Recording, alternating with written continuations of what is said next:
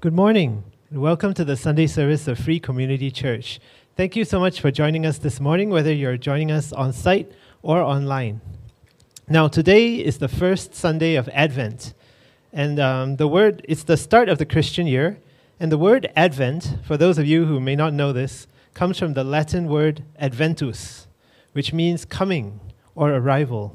So Advent is a time when we are celebrating, when we are preparing for the coming of Christ, the light of the world.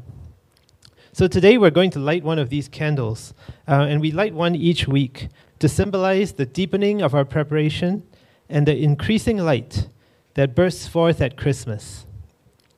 So as we light this candle, we kindle it with hope.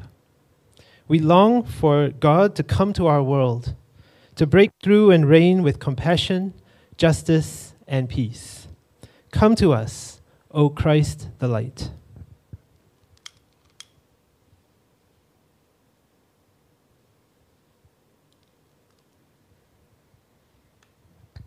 So once again, thanks for joining us. Let's take a moment to greet one another.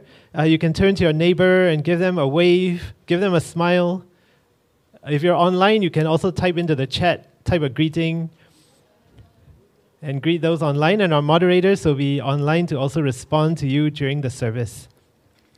And now, can I invite you to rise in body or in spirit and join me in the call to worship as we prepare our hearts. Come, walk in green pastures. We follow the shepherd. Come, lie down in green pastures. We trust the shepherd. Come, dine at the table of abundance. We are fed by the shepherd. Come, dwell in God's house.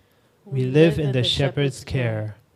Loving shepherd, you know our names, you care for us. When we face darkness and death, walk beside us. When we hunger for your love, fill us with your presence. When we are fearful, feed us at your table. May we dwell in the house of goodness and mercy all the days of our lives. Amen. So now may I invite you to remain standing and join our lovely worship team in a time of praising God in song.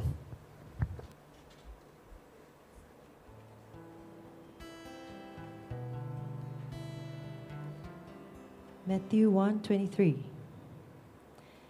It says, "The virgin will be with child and will give birth to a son, and they will call him Immeasurably," which means God with us. Let's take this time to welcome Jesus into this precious space, even at home. It is precious too. And also a time to give thanks for the entire year, for entire life. Let's sing, "O Come."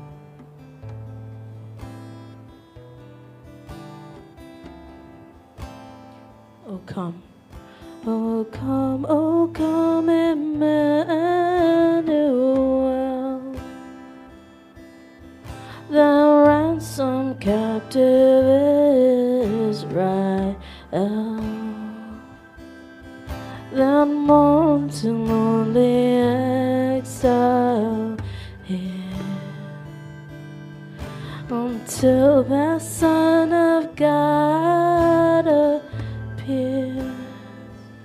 Oh come, Oh come, oh come, and come and cheer our spirits by thine heaven here, and drive away the shades of night, and pierce the clouds and bring us light. Rejoice, rejoice, Emmanuel shall come to thee, O Israel.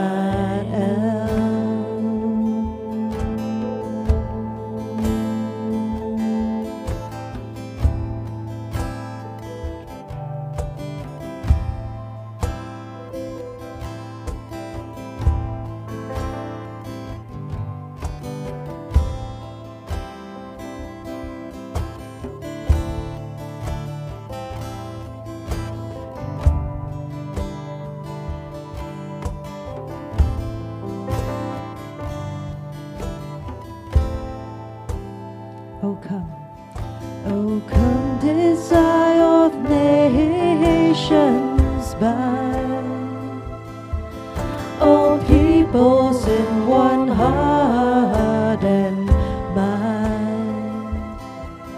Bid envy, strife, and quarrel cease.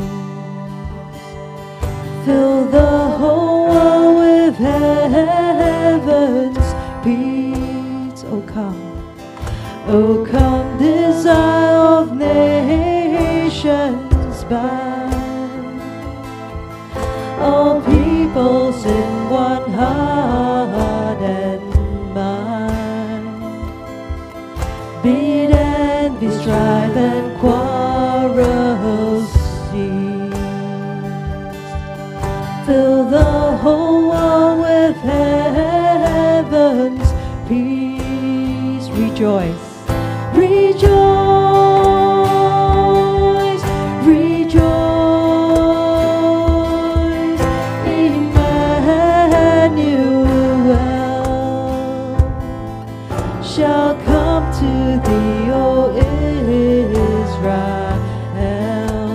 Rejoice, rejoice,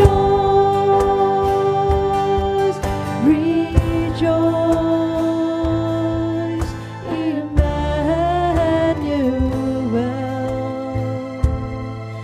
shall come to thee, O Israel. Shall come to thee, O Israel. Shall come to thee, O Israel.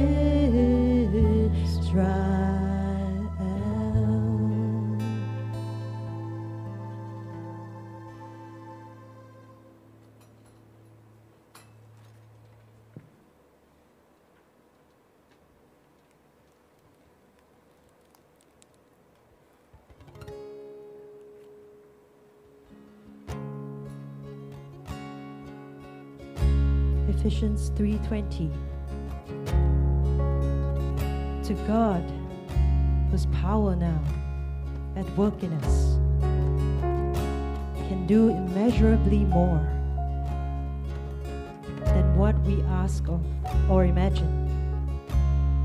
To God be the glory in church and in Christ Jesus through all generations, forever and ever. Amen.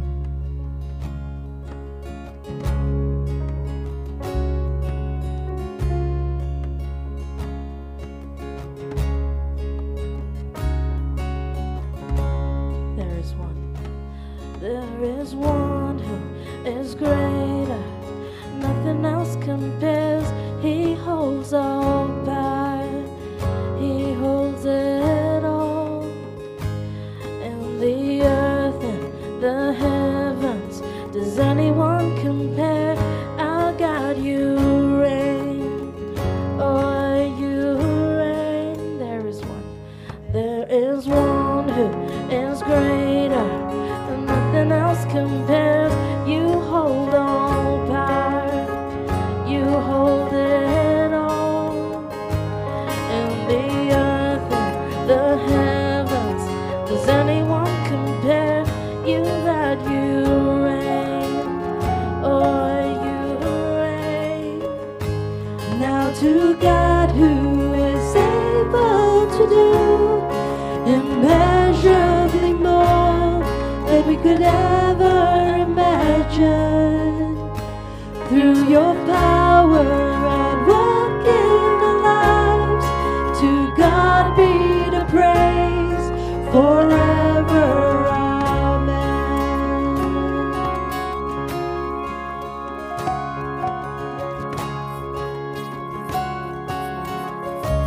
friends, for my friends and my family. Lord, I will believe, increase your favor upon our lives. For the ones who are searching, Lord, I will believe, reveal your power. Lord, show your grace. Now to God who is able to do immeasurably more than we could ever imagine. Through your power and work in our lives, to God be the praise forever. Amen.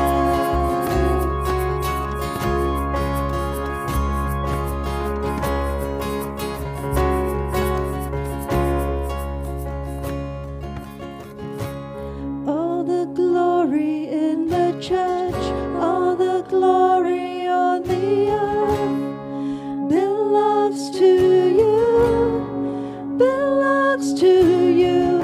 All the praises I can find every second of my life belongs to you, belongs to you. All the glory in the church, all the glory on the earth belongs to you, belongs to you. All the praises I can find every second of my life belongs to you, belongs to you. All the glory in the church, all the glory on the earth belongs to you, belongs. Let's declare. All the praises I can find every second of my life belongs to you, belongs. Now to God who is able to do immeasurably more than we could ever imagine. Through your power and work in our lives, to God be the praise forever. Amen. Now to God who is able to do immeasurably more than we could ever imagine. Through your power and work in our lives, to God be the praise forever. Amen. To God be the praise forever. Amen. To God be the praise forever. Amen. Thank you, Lord.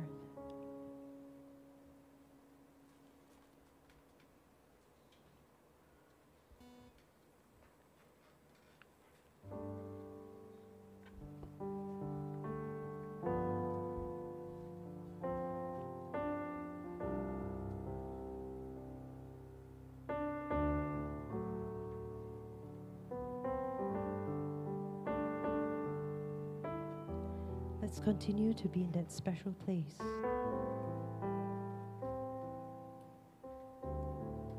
where no one's around.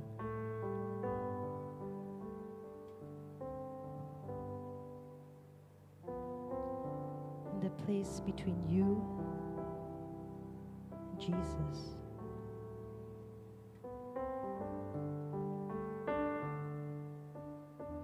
Allow the Holy Spirit to fill your heart. Also take this time to let go. Let go of the things that hold you.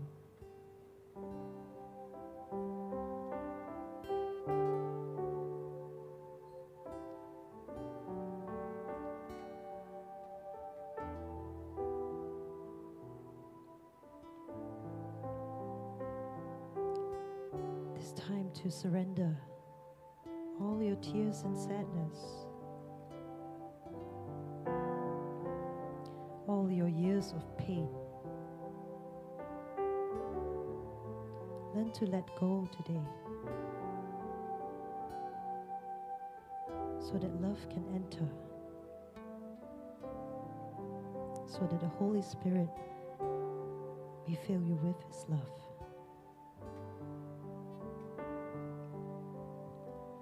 Oh, let the Son of God enfold you with His Spirit and His love. Let Him fill your heart and satisfy your soul. Oh, let Him have the things that hold you, and His Spirit like a dove will descend upon your life and make you whole. Jesus. Jesus, oh Jesus,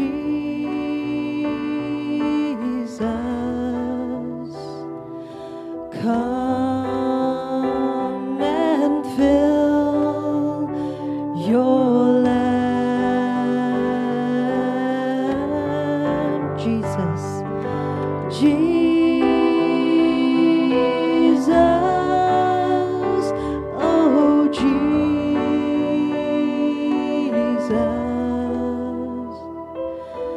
come and fill your land. Oh come, oh come and sing this song with gladness, as your hearts are filled with joy. Lift your hands in sweet surrender to His name. Oh, give Him all your tears and sadness. Give Him all your years of pain, and you enter into life in Jesus' name. We sing Jesus. Jesus,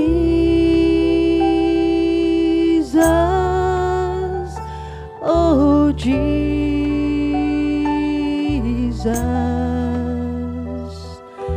come and fill your land.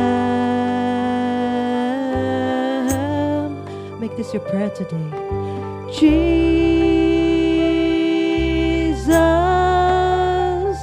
oh Jesus,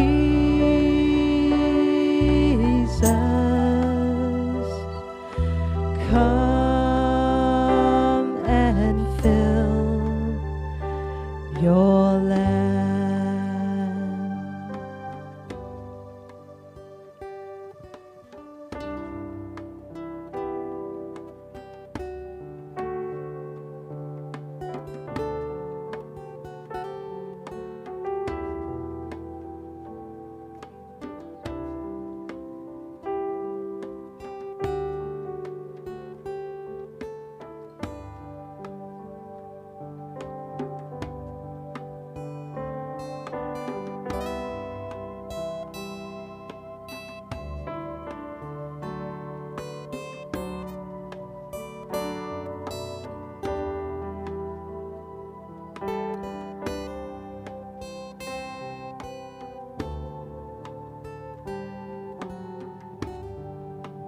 Let's sing Jesus.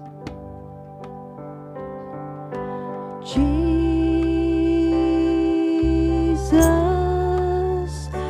oh Jesus,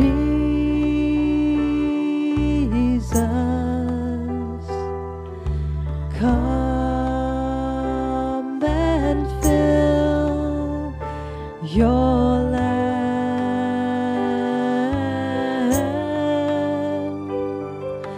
Jesus,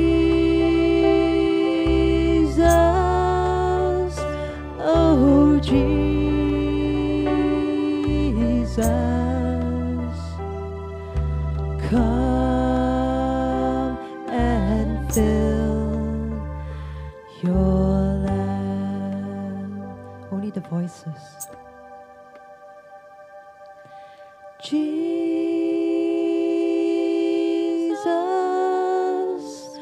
oh Jesus,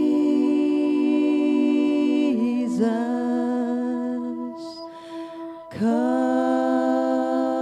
and fill your land.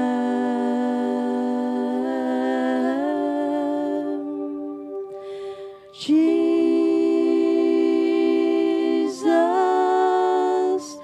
oh Jesus,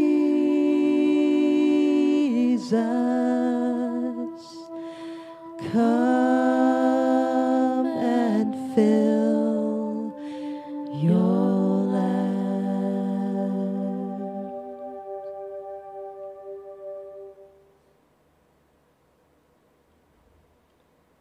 Please be seated.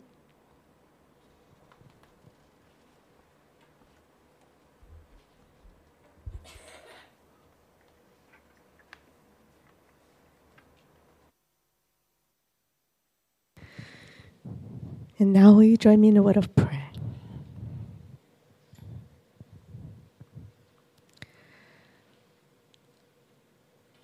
God of holy arrivals and perfect timing, Advent is a time for us to prepare for the arrival of your precious Son.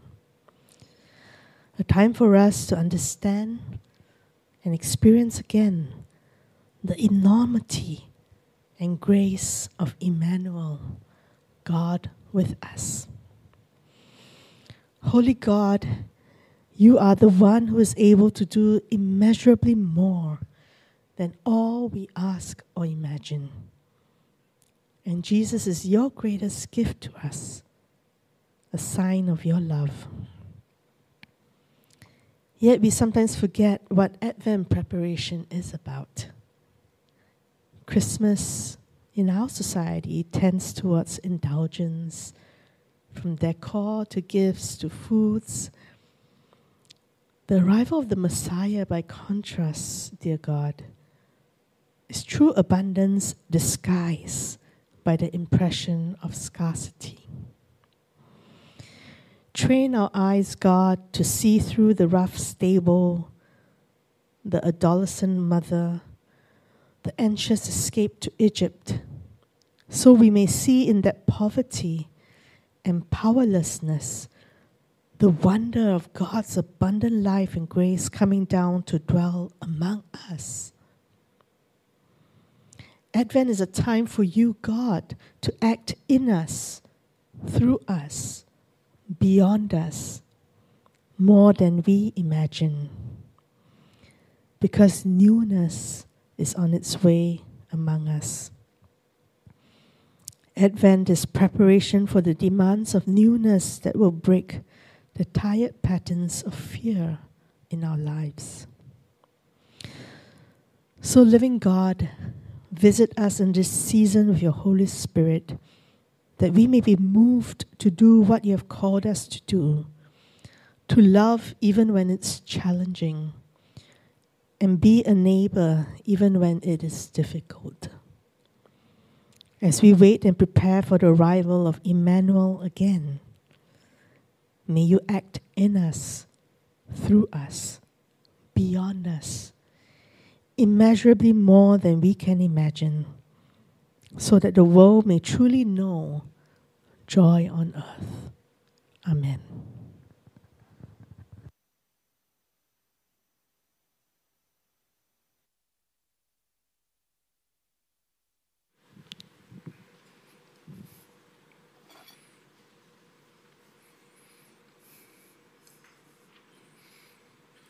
Good morning, church. Good morning, church. Thank you for being here on this rainy Sunday morning. For those who don't know me, my name is Gary, and I'm so glad that you're here with us as we go into the Word together. So welcome to December. Welcome to the final month of the year. We are wrapping up 2023, and what a year it has been especially this landmark year where FCC celebrated its 20th anniversary. It's been truly such an incredible year, an incredible journey for those of us who have been here since the beginning. It's been taking really miracles upon miracles for us to be here today and to become the ministry and the kind of community that God has called us to. So, as we prepare this morning for the sermon, I just want to say that if you are here with us, I am so glad that you are part of this community. I'm so glad that you're spending your time with us to lean in to the Word, to journey together with us, to grow together, and to live out the mission of God, to be a witness of God's love for everyone. And I just want to personally say a big thank you to you. I love you so much, and I appreciate you for being here and being part of this journey.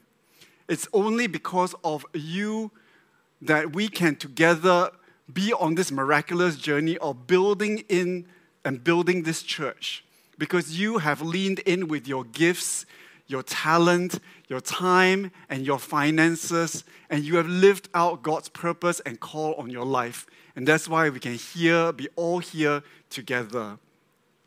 And for those who are maybe newer with us, I just want to say that I'm so grateful that you have taken the time to be with us here as well. I want to recognize your presence with us and thank you for worshiping with us and coming and taking the chance and stepping out in courage to get to know us. I want to say a big welcome home to you, and we hope that FCC will not just become a safe space for you, but also will become a Christian community that you can find belonging in, and that this community will be life-giving to you. So today we are going to get into the Word, and I want to invite you to follow along and contribute anonymously to today's sermon. And what you can do to do that is to take out your phones and open up your browser to go to fcc.ly/mentee. And this way you can actually follow along and make sure that your voice is heard in the sermon and that we can all learn together from our combined reflections. But before we do that, would you pause with me and let's quieten our heart and give this time to God in prayer. Holy God, we thank you. We thank you so much for this time that we can come together as community around the ministry of your word. And God, we ask that you speak to each one of us now in the way that we need to hear it. We ask you to give us open hearts to know your heart for each one of us. And I pray that we will have a greater revelation of you, that the living word will come alive in our hearts today and enable us to see you clearly, to follow you boldly. And we pray that we will be so open to your work in our lives and that we will have a revelation of your call to each one of us in this season. In Jesus' name we pray, and all of God's people say, Amen. So last week, if you had been here, we had our annual general meeting, or AGM, as we reviewed the year that has passed, assessed how we are doing as a community, listened to a lot of the feedback that you had, and prepared for the year ahead, for the next chapter of FCC's unfolding journey. So for those people who participated in completing the Pulse survey, in giving your generous feedback, in participating in the discussions as we deliberated on the budget for next year, I just want to say a big thank you for taking the time and all your input. And for those of us who maybe have missed the AGM, you can actually go online and catch up on it by going to fcc.ly/AGM 2023 after the service, and you can listen to it and hear the discussions that happen. We use all of this feedback and input to plan for the year ahead. It's really hard work to, discern what God is saying to us as a community and balance the entire spectrum of feedback that we receive. And this is often, on opposite ends sometimes of each other. And so our task together with the pastors and the other leaders is to kind of like gather it all and synthesize all of the input and plan a way forward for the journey ahead of us. So last week we shared the banner theme for next year, which is called Selah, a year of renewal. So the word Selah means pause and think about it. And it's around these 5 themes that you see up on the screen. What we want to do is, in 2024, is to pause and listen for where God is calling us to in the year ahead. We want to prepare ourselves of how God wants to enter the world in this season that we are finding ourselves in, and how God wants to make the impossible possible again in our lives and in the life of our church. So we find ourselves exactly today in that moment of that first week of Advent, where we prepare for the arrival of God into the world. And over the next 3 weeks, we're going to be preparing for the impossible that will culminate with Christmas, where we all come together to celebrate the birth of Christ, where we all come together to reveal how God is that God of the immeasurably more above what we can ask, think, or imagine. And as we heard from the scripture that was shared earlier, this idea of immeasurably more comes from our anchor verse for this Christmas Advent season. And it comes from Ephesians chapter 3, verse 20 and 21, which is a prayer by the Apostle Paul over the church in Ephesus. And today, since we have already heard it read to us, can I invite us all to read it aloud together with me? All right? 1, 2, 3. To God, whose power now at work in us can do immeasurably more than we can ask or imagine. To God be the glory in the church and in Christ through all generations, world without end. Amen. Yes, what an incredible promise that is, isn't it? God is now at work in us, and God is going to do immeasurably more than we can ask, think, or imagine. And for some of us, when we hear a promise like this, we go, yes, God, finally, my prayers are going to be answered. I am ready, God, to receive it. And yet for others, maybe it's that small voice in the back of our heads going like, great, that's going to happen for some other people. Nothing's ever quite happened for me before or for a long while, so I'm not really going to be expecting anything, and that way I won't be disappointed. So today, as we begin our Advent journey together, I want to share 2 stories from the Gospels, 2 very familiar stories from the Gospels, to help us to reflect on this and prepare for the God of the immeasurably more entering into this world. These 2 stories are about 2 people who encountered the impossible in their lives at the beginning of the very first Advent season. And as we go through these 2 stories, I want us to listen to these 2 stories carefully, because they have a lot of similarities between the 2 stories, but also some important differences that I want us to pick up. So the first story is of a girl named Mary when she first hears that she's going to give birth to the Christ child. And I'm going to be reading to us today from Luke chapter 1, starting from verse 26.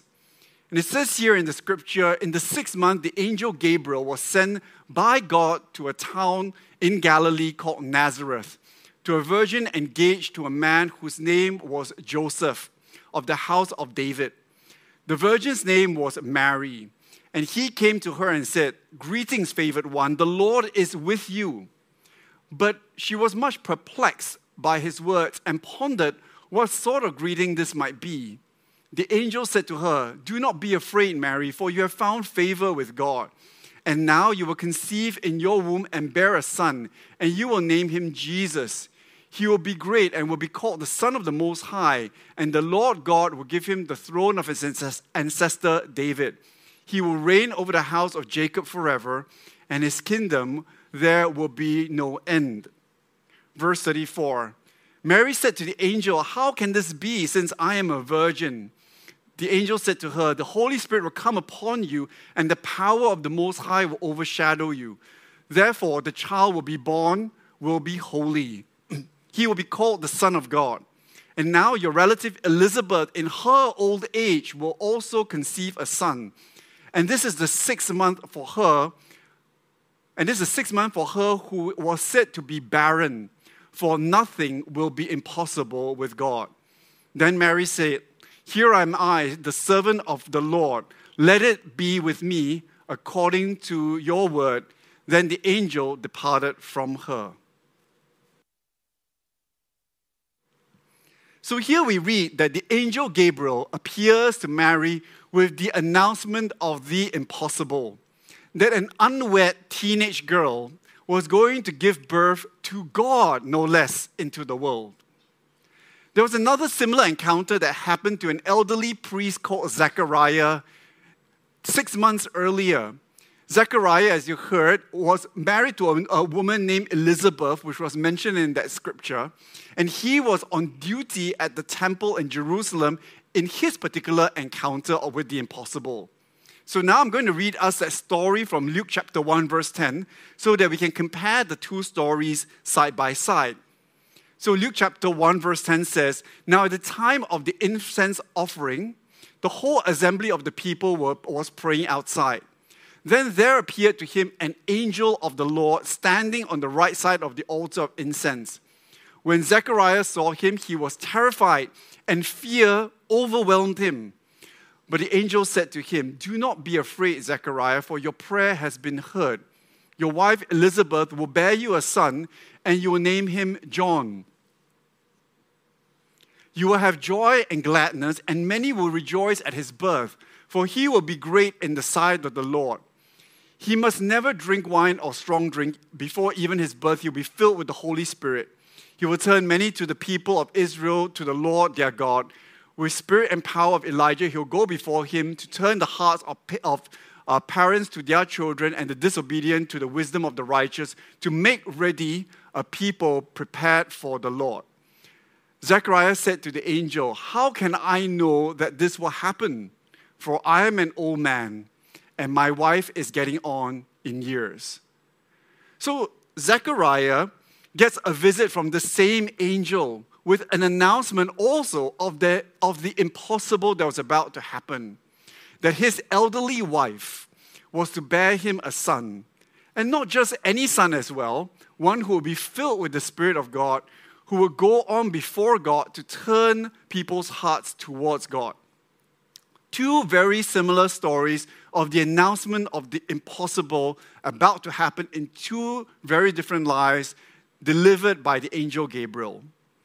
Both Mary and Zechariah had similar reactions towards the angel's appearance. They both certainly weren't expecting it. And they both asked the angels, how was this going to happen? But there were also very important key differences in their reaction. So first, I want to take a look at Zechariah's reaction. The gospel describes his reaction to the appearance of the angel as firstly being terrified. He was overwhelmed with fear. And then the reaction that God was going to do the impossible in Elizabeth's life was filled with doubt that it would happen.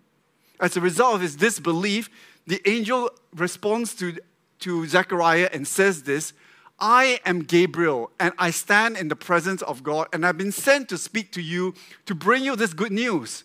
But now, since you did not believe my words, which will be fulfilled in their time, you will become mute. You'll be unable to speak until the day these things occur." Mary's reaction was different. The gospel writer here describes that while she was perplexed and confused, she responded in faith. In verse 38, it says, "Here I am, the servant of the Lord. Let it be with me according to your word." So, as you are listening to these two stories, I would like you to imagine something similar that is impossible that's happening in your life that could turn your world upside down. So let's say that suddenly you get a visit from Gabriel, and he comes to declare to you that you or a close family member is going to be pregnant to bear a child that will be used by God to change the world. Can you picture that experience for yourself? Now, I wonder, how would you feel and what would your response be? And here is an opportunity to take out your phones and to put it into Menti. Would it be closer to Mary's response or closer to Zechariah's response? So here you can share your answer anonymously and we can see where we are collectively on this. So we see that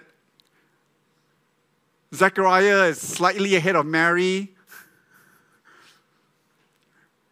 A lot more people seem to be on Zechariah's response compared to Mary at the moment.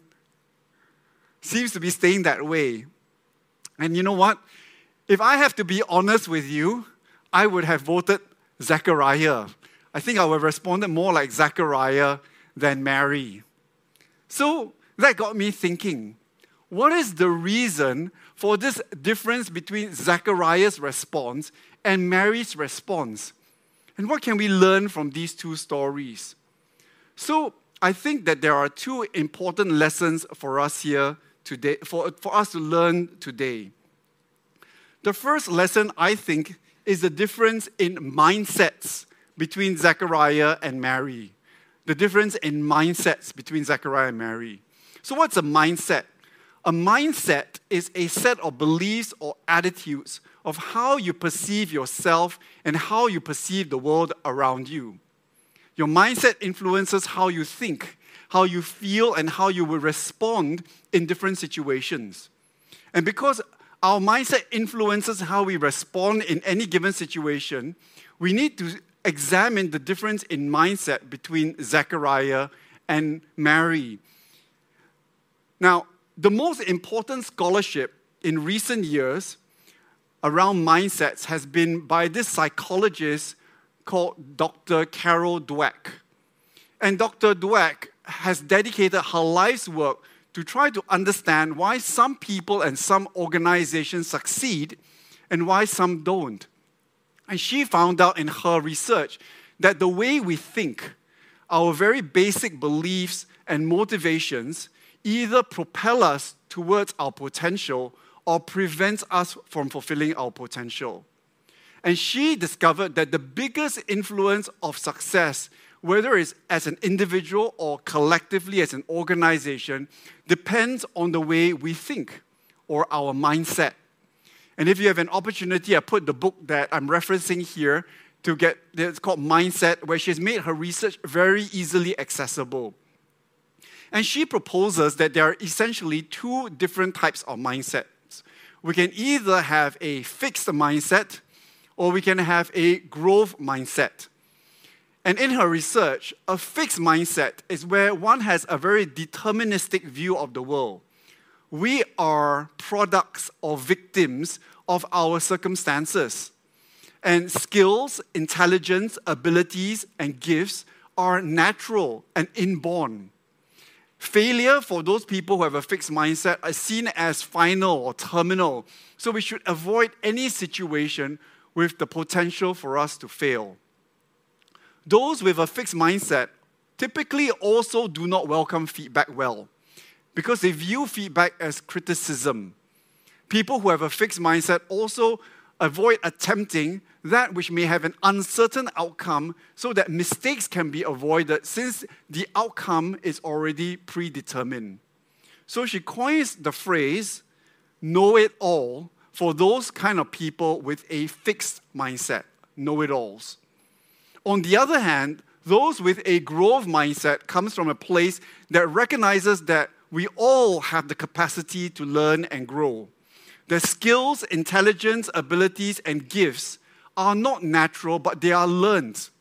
And that we're not victims of situations, but indeed challenges are there to help us to foster growth. And so, with perseverance and learning, improvements can be made. Change can happen, and new things are possible because we are agents of free will and co-creators with God. So for those with a growth mindset, feedback is instead welcomed and seen as necessary as part of the growth process. So she coins the phrase, learn it all, for those people who have a growth mindset.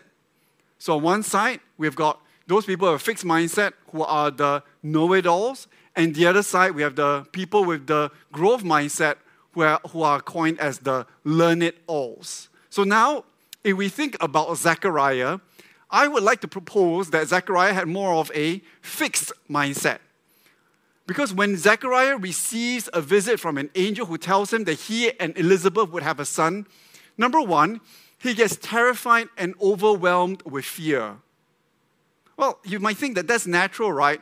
But can you imagine? Zechariah was in the very place in the temple that the presence of God was supposed to appear, to reside there. Never mind that he was also supposed to be there burning incense, interceding prayers for God's people, including himself. Never mind that this prayer of having a child has been a prayer of his and Elizabeth for many, many years. But for Zechariah, this has never happened, should not be happening, and so he is terrified. His fixed mindset comes through in his response to the angel. When he asks the angel, "How can I be sure of this? I'm an old man and my wife is along in years. I don't care who you are and who you are sent by. This is naturally impossible, Gabriel." And Zechariah's response is sad because he's a faith leader, isn't he? He was supposed to be an authority on mediating the presence and purposes of God and mediating prayers to God to be answered. But how often do we see that those who are the most religious, the most empowered in the Bible, continually are the ones who refuse the correction of Jesus or the prophets? And ultimately, the way the religious leaders at that time, the Pharisees and the Sadducees, reacted to the correction of Jesus and the feedback of Jesus was to eliminate Jesus, to eliminate the very one that they were supposed to follow. They had a fixed mindset. Now, if we think about Mary, on the other hand, I think she had more of a growth mindset.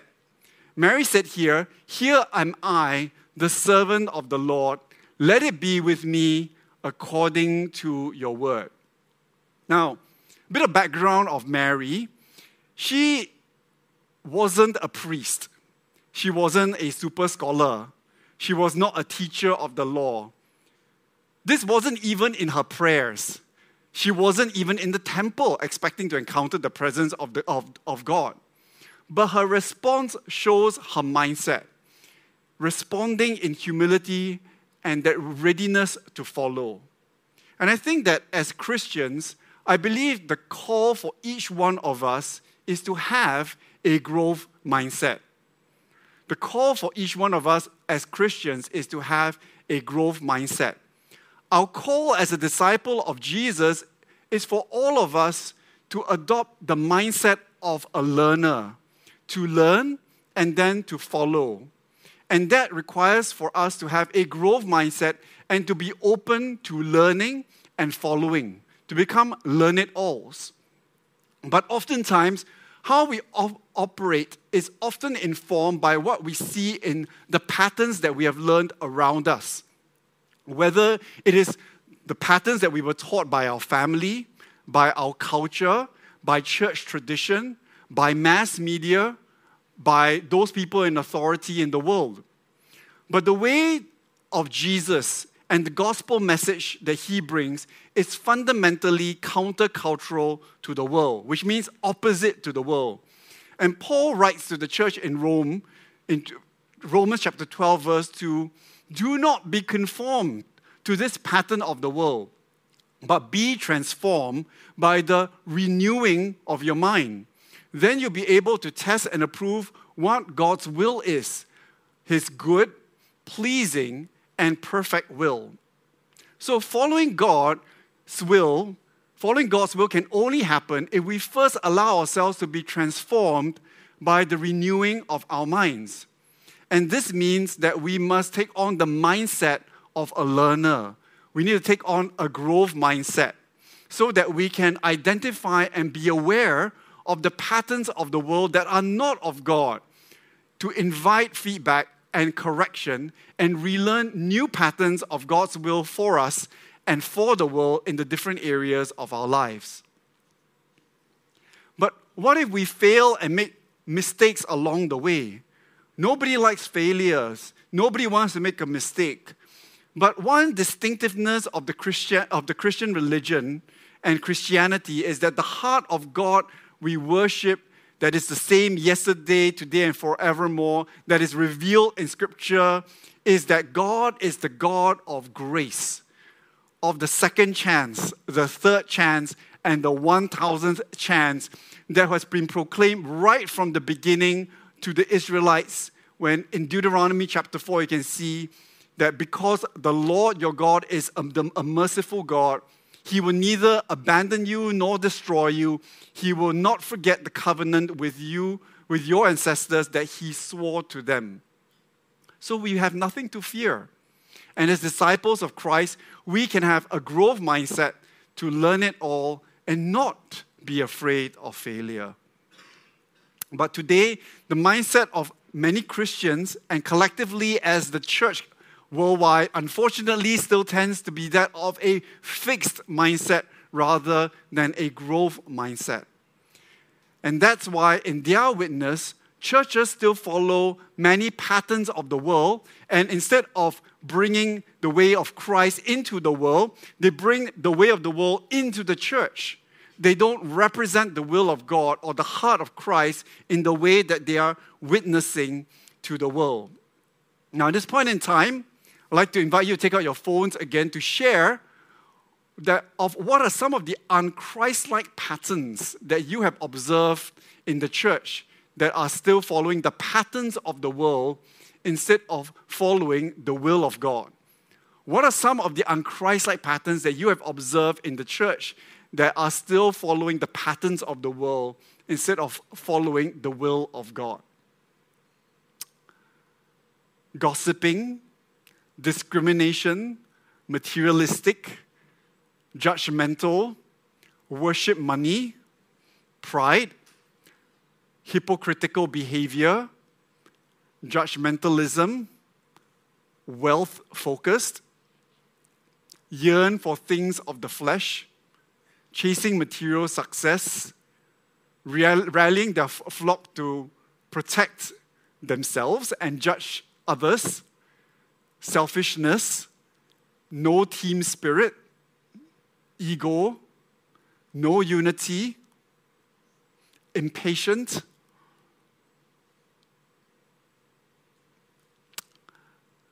so let's see if there's any others that are coming in.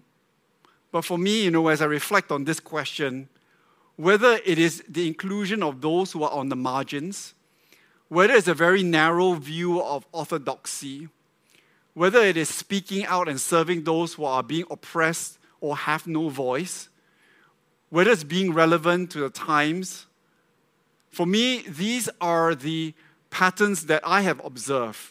And it all begins with mindset. With all of this, why do we hold on to a fixed mindset? Why do you think we hold on to a fixed mindset?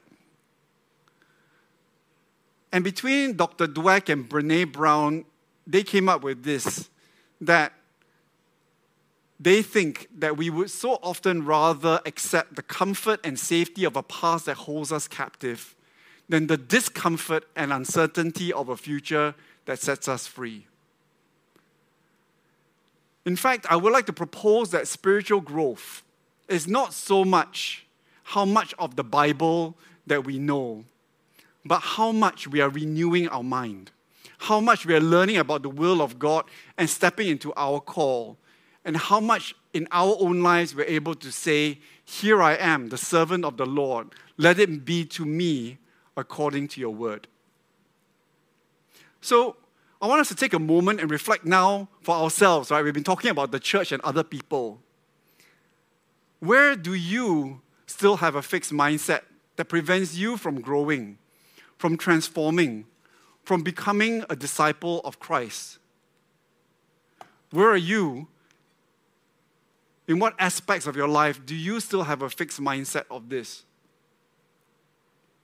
And while you're putting in your responses, I'll share with you mine. For me, my fixed mindset comes from the words that have been said over my life for many, many years. Whether it is from the words of my parents, the words of my schoolmates or teachers, the words of pastors that I've sat under, the way that the systems of the world is constructed and by the government, and the way that we like to categorize different people into different boxes and say that this is where you belong.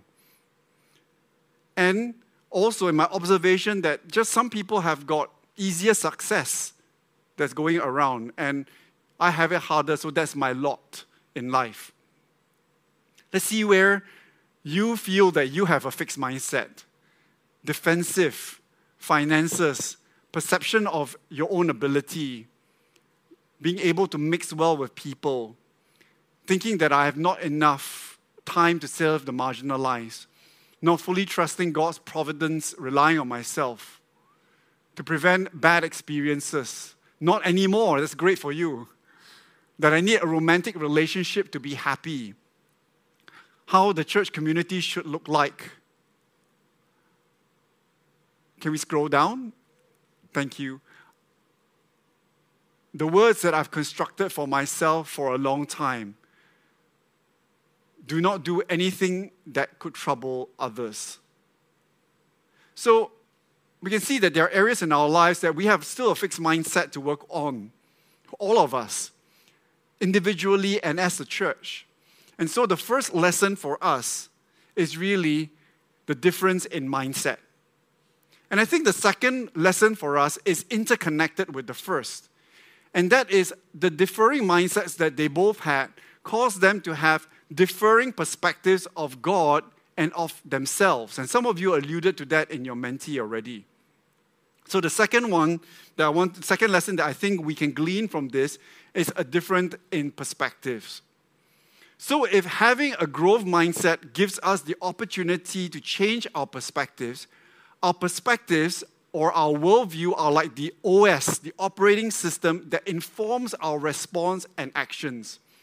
With a fixed mindset, our perspectives will not change and will be operating out of that system, that operating system that we have, that modality that we have.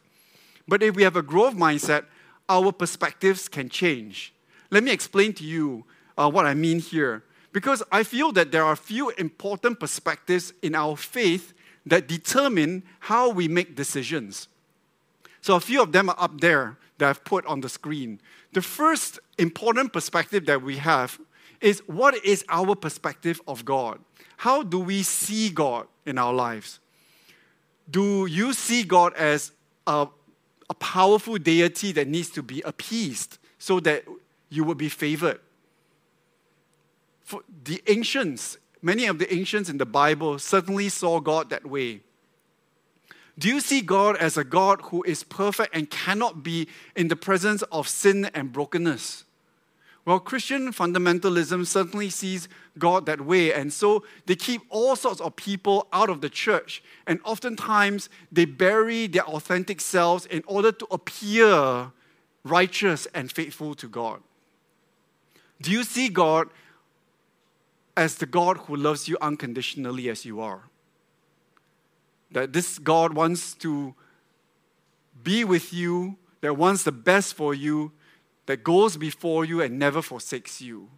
So the first important perspective is how do we see God? And we need to reflect on that. The second perspective that informs our decision is the perspective of how we see ourselves. Do we see worth as less than others, our worth as less than others? Do we see that our worth needs to be earned? Do we see that there are others who are more loved, more blessed, more favored? Or do you see yourself as a beautiful, unique image of the divine that was beautifully and perfectly created?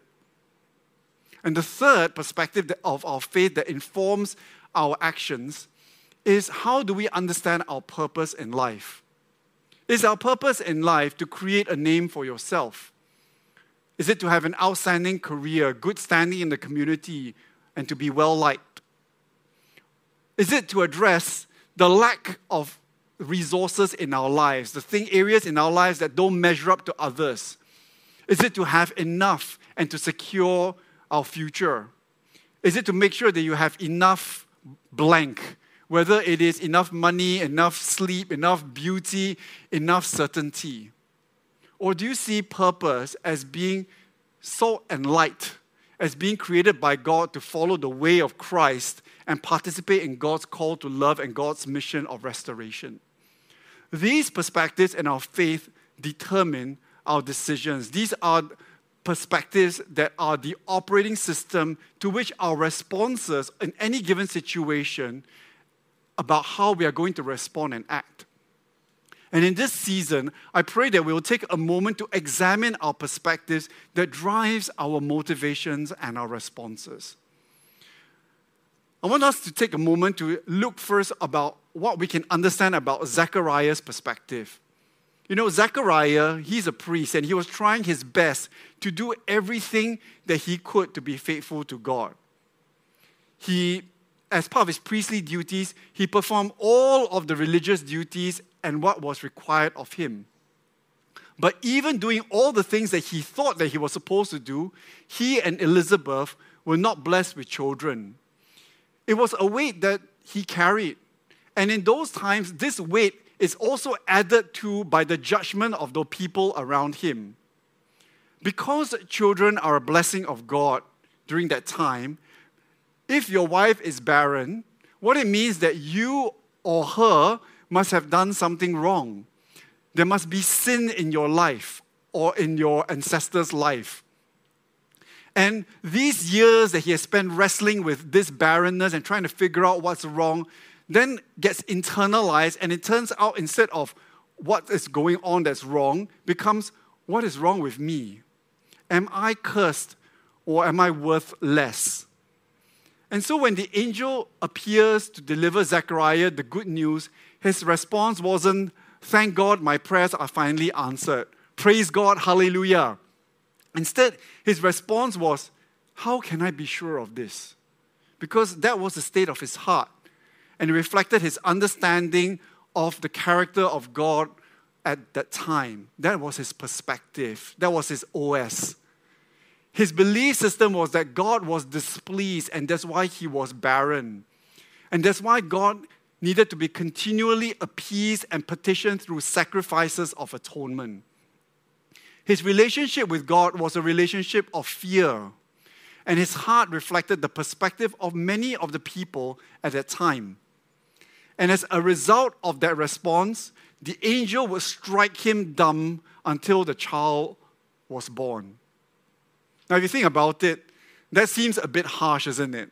Maybe this God really is this God who really needs to be appeased, who zaps people if they give the wrong answers in their tests. But let's take a pause and look into this and think of this a bit more carefully. Why is it of all of the responses that the angel would choose to make Zechariah dumb? And then suddenly when the child is born, he can speak again. Well, I think there are a few ways that we can think about to understand this. The first we know is that Zechariah's job was to be a priest, right? He is to be a witness of the presence of God and a mediator of prayers that people had towards God. But because Zechariah didn't have a right perspective of God, and as a priest, when you bear witness of who God is out of the overflow of your heart, that's informed by your perspective, you share this with other people, right? Because out of the overflow of our hearts, our mouths speak. That's how we mediate God's presence. And so, could it be that the angel wanted Zechariah to just stop doing his priestly duties for a period of time?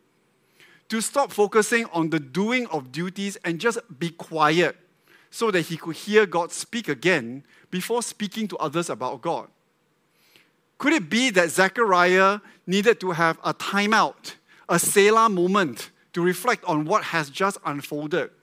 Things had become so routine for him that he wasn't expecting God to move or prayers to be answered, even though he was there precisely in the temple for that purpose.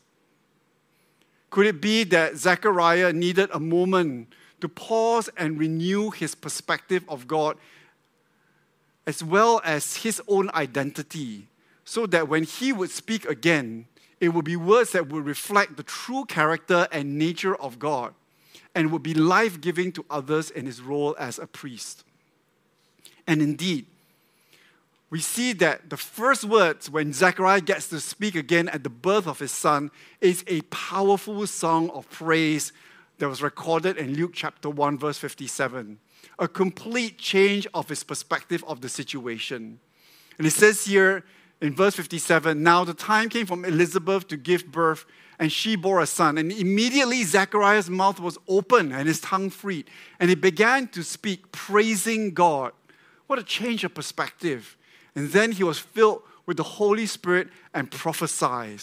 And the passage goes on that, and with this prophecy that then Zechariah gives to the people that was present about the purpose that John would have to prepare the way of the Lord, to give people knowledge of salvation, to shine on those living in the darkness, and to guide our feet into the path of peace. What an incredible change of perspective, just for taking that Selah moment out to have a moment to change his perspective. What about Mary? Let's look at Mary's response and perspective. Remember, she is this ordinary, everyday peasant girl born to an unimportant family in a backwater town.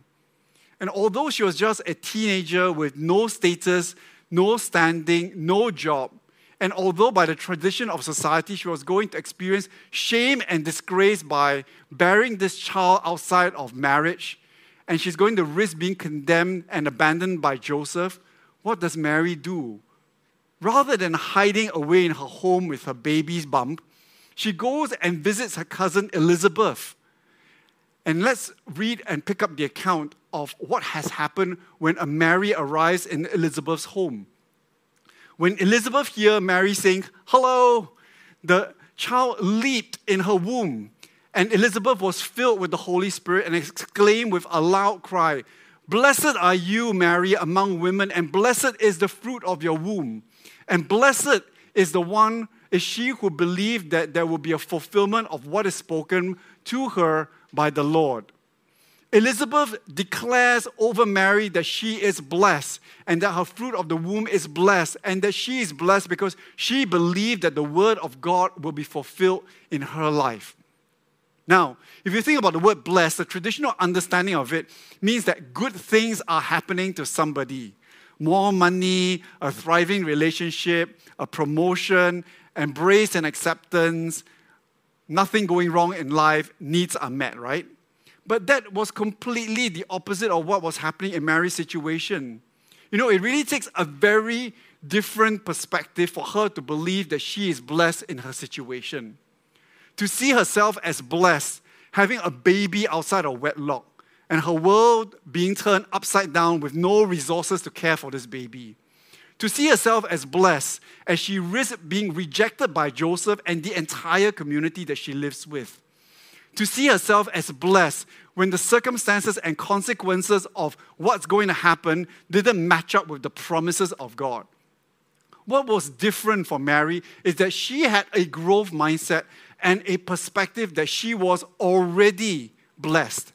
And that was the lens that she used to see and understand her situation and trust that God is at work and doing something immeasurably more than she could ask, imagine, or understand. How do we know this? Where is it in the Word? Because right before even the arrival of the Christ child, before even Jesus breathes a single breath, utters a single word, or performs a miracle, Mary already goes on to declare a song of praise, even though nothing around her made sense except her mindset and perspective that she is blessed and God is going to do something in and through her life. In verse 46, Mary says, my soul magnifies the Lord, and my spirit rejoices in God my Savior, for he has looked with favor on the lowly state of his servant. Surely from now all generations will call me blessed, for the Mighty One has done great things for me, and holy is his name. Indeed, his mercy is for those who fear him from generation to generation. He has shown strength with his arm. He has scattered the proud in the imagination of their hearts. He has brought down the powerful from their thrones and lifted up the lowly. He has filled the hungry with good things and sent the rich away empty. He has come to the aid of his child Israel in remembrance of his mercy, according to the promises he made to our ancestors, to Abraham and to his descendants forever. You know, it is not the priest with years of experience, but a teenage girl from nowhere who has no theological training, who sings this Magnificat about God, who is entering so fully into this upside-down, broken mess of humanity and is about to turn all our expectations, all our hopes and experiences right side up. She sings about the ushering of a new reality where God has become one of us so that we might become children of God.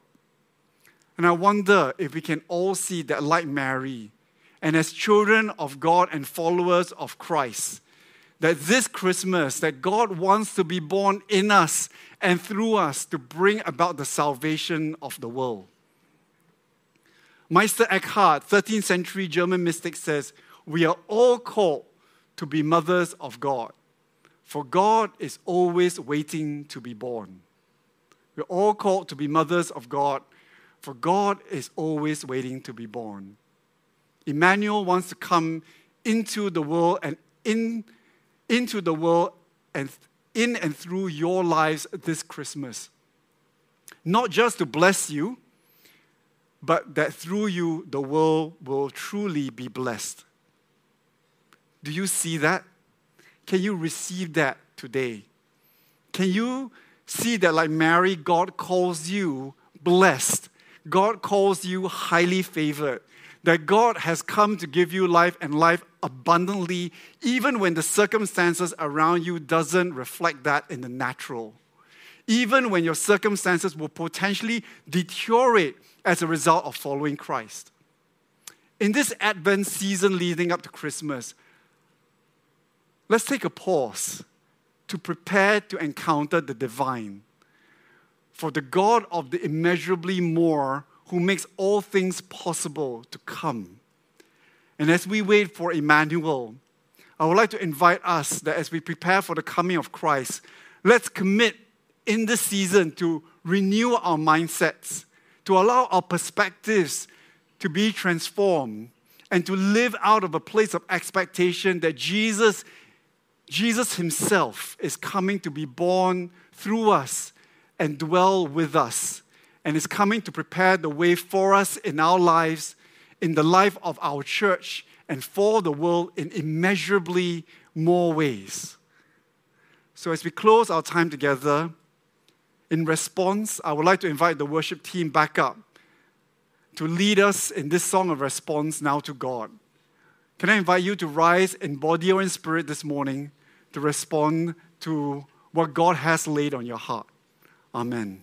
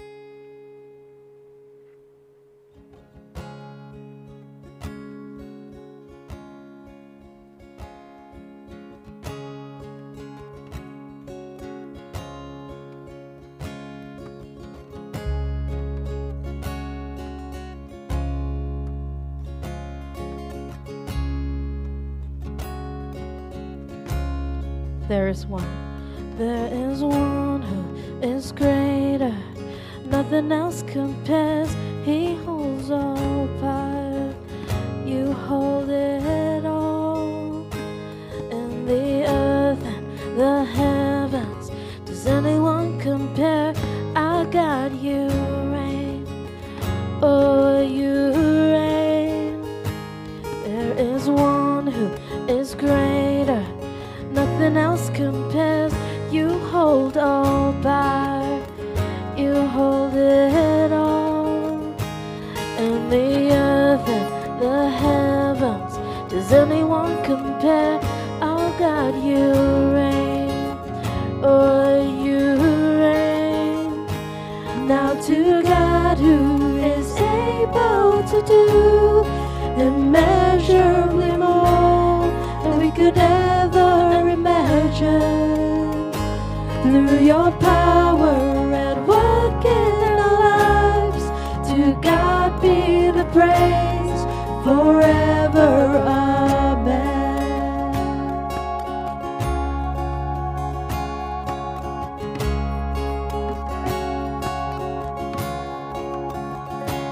For my friends and my family, Lord, I will believe, increase your favor upon our lives.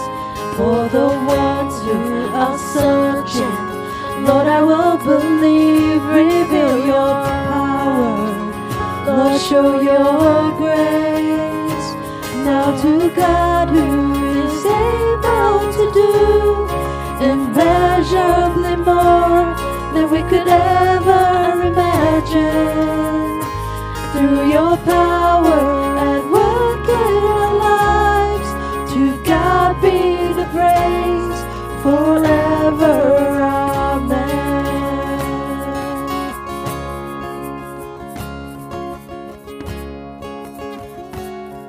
Let's sing all the glory. All the glory in the church, all the glory on the earth belongs to you, belongs to you. All the praises I can find every second of my life belongs to you, belongs to you.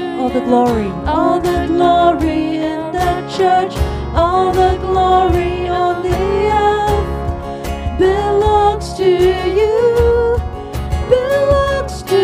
All the praises I can find every second of my life belongs to you, belongs to you. All the glory, let's lift our praises to Him. Church, all the glory on the earth belongs to you, belongs to you.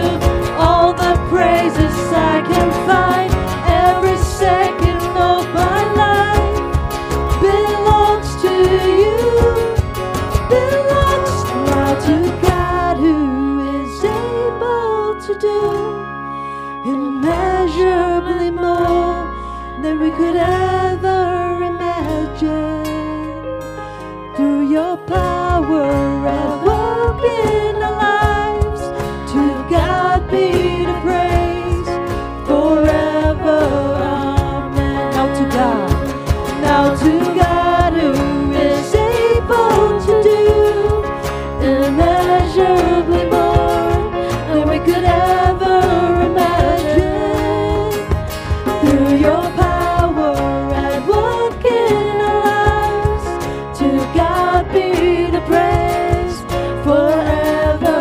Amen. To God be the praise forever. To God be the praise forever. Amen.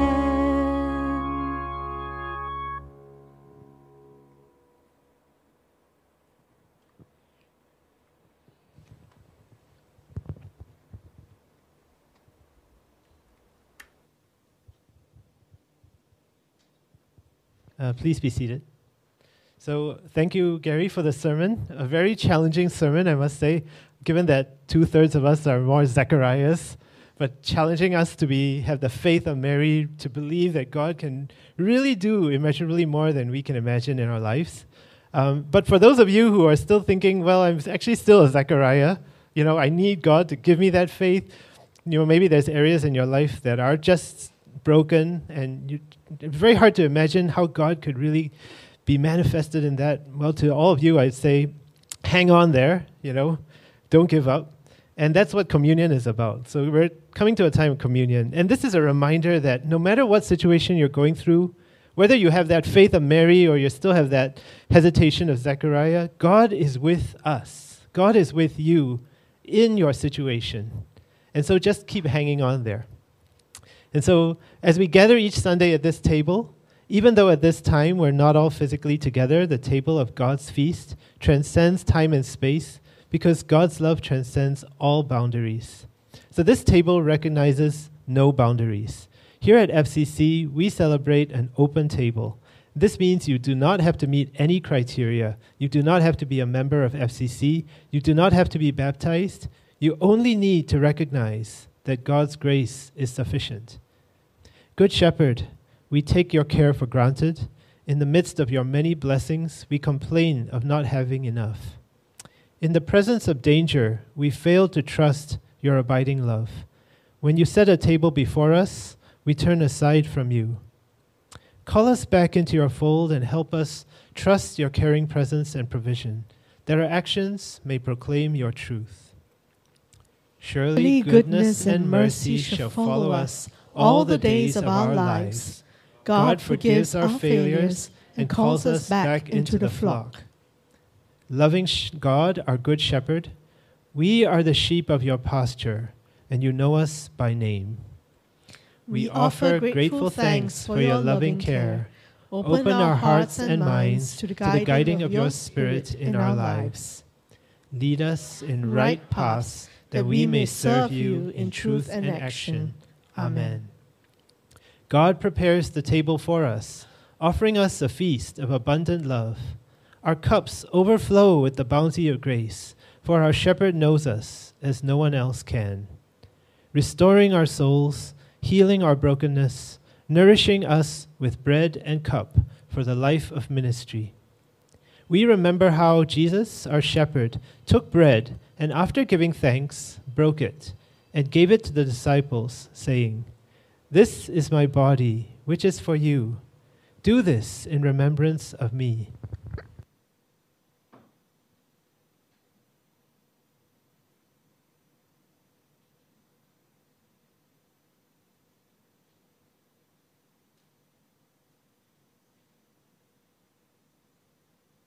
In the same way, he also took the cup after the supper, saying, "This cup is the new covenant in my blood. Do this as often as you drink it, in remembrance of me."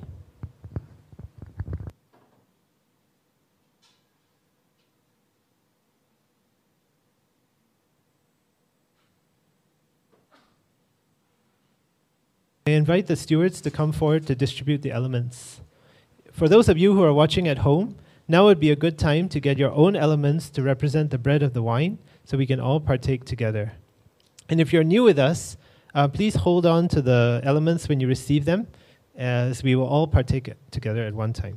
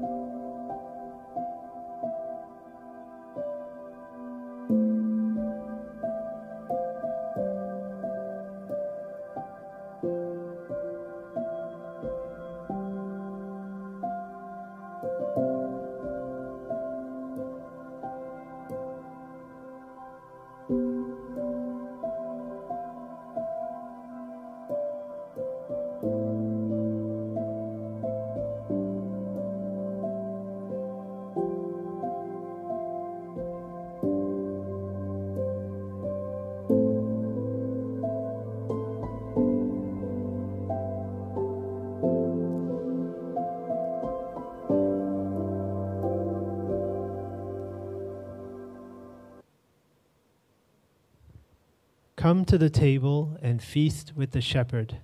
Let us partake of these communion elements together with thanksgiving.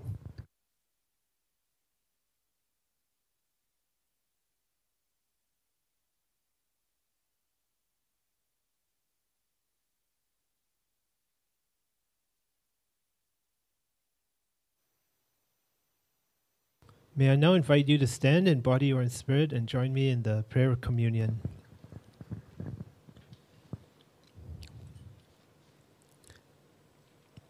Together. God of love, you abide with us. Your loving presence stills us. You provide us with all that we need in abundance. Help us love one another in truth and action. Help us give of ourselves to those in need. Help us care for others the way our shepherd cares for us. May our lives reflect our wholehearted trust in our shepherd's everlasting love and care. Amen. Please be seated. You may pass your cups to the aisles, and the stewards will come around to collect them. So welcome once again to the Sunday service of Free Community Church, where FREE stands for First Realize Everyone's Equal. FCC is an inclusive church. That means you're welcome here regardless of your sexual orientation, your gender identity, your religious background, your economic status, or any of the labels the world puts on you. So to those of you who worship with us every week and to those joining us for the first time, welcome home. My name is David and I'm the service leader for today. So if you're new with us, we invite you to leave us your details at you can scan the QR code that's going to come up on the screen, or you can go to fcc.ly/welcome. We promise we won't spam you or send you anything, but our pastors, our staff will reach out to you and find out how we can serve your needs. And we also have a newcomers meeting every month. So this month it will be on the 17th of December. It's usually the last Sunday, but because we have Christmas and all that, this month it will be on the 17th of December after the service. And it will be a short gathering at the back of the hall so you can meet our staff and our leaders, find out more about our theology and our history and what we're about. So if you want to do that, email info@freecomchurch.org. Okay, we also have, it's the time of the month when we give you a financial update. So we now have only 1 month left to go. So as of the end of November, we are still behind. I think we talked about this at the AGM. We talked about this at the sermon on money 2 weeks ago. This is our situation as usual. So we have 1 month to go. We need to catch up that last bit. So I think we have about 39,000 to go for the general fund and 20,000 to go for the building fund. So we do urge our members and those who worship with us regularly, if this is your church home and your family, we really need your help to keep the lights on, to make sure our pastors are paid, and to keep doing the ministry that God has called us to do. So maybe some of you may be getting your bonuses soon, so please consider just helping us out with that last push to the end of the year. And as usual, there's 2 ways you can give. You can scan the QR codes to give by Pay Now. One goes to our building fund, which is going to pay down the mortgage of this place, and the other goes to our general fund, which is our expenses, our salaries, and so on. And you can also give by credit card at freecomchurch.give.asia, but there's a platform fee of 1.5%, but we welcome giving in all forms. So please join me as we pray for the offering. Dear God, you give us immeasurably more than we can imagine, and you provide for us in ways we cannot even imagine as well. Lord, give us the grace, give us the faith to be able to give back to you sacrificially, in faith, to support the ministry of FCC, to help your word and your light and your love spread to more and more people. Lord, we pray you sustain this ministry and sustain the work that we're doing, to be that safe place where all people can worship, regardless of sexual orientation, regardless of gender identity, where people can come as themselves, be safe, and worship you. Lord, we pray you bless the offering and bless all those who gave, and help us to use it for the extension of your kingdom. In Jesus' name, amen. So now invite the stewards to come forward and take the offering. If you are here on site and you would like to give cash, please raise your hand, and the stewards will come to you. While they're going around, we have just a few announcements. Okay, so the first announcement is this week there will be lunch kakis. Today's lunch kaki is Daniel. He is he at the back somewhere? Okay, well, anyway, look for Daniel at the back of the hall later on. If you are new here and you don't know anyone and you think, hey, it would be nice to have lunch with someone, look for Daniel. He will take you to the local hawker center and you can get to have a lunch with him. The next one is an announcement for the Chinese ministry. So there's one more session coming up on the 12th of December, which will be led by Benny. And this will be kind of a talk in Chinese on how you can live out your Christian faith and manifest that faith and grow in your faith. So if you want to come to that, it'll be on the 12th of December. The time is not stated, so I think if you're not sure, just ask one of the leaders around. We also have a new online cell group starting in 2024. This is especially for those who may not live in Singapore who actually want to be part of a community. So you can sign up at fcc.ly/newonlinecg. And lastly is a reminder that our Christmas service will be held on the 24th of December. It's a Sunday, but do not come here at 10:30 because there will be nobody here. Come at 5 p.m. It will be a bilingual candlelight service, and then afterwards there will be dinner provided as well. So we look forward to see all of you there on 24th of December. And so now I invite Pastor Pauline to give us the benediction.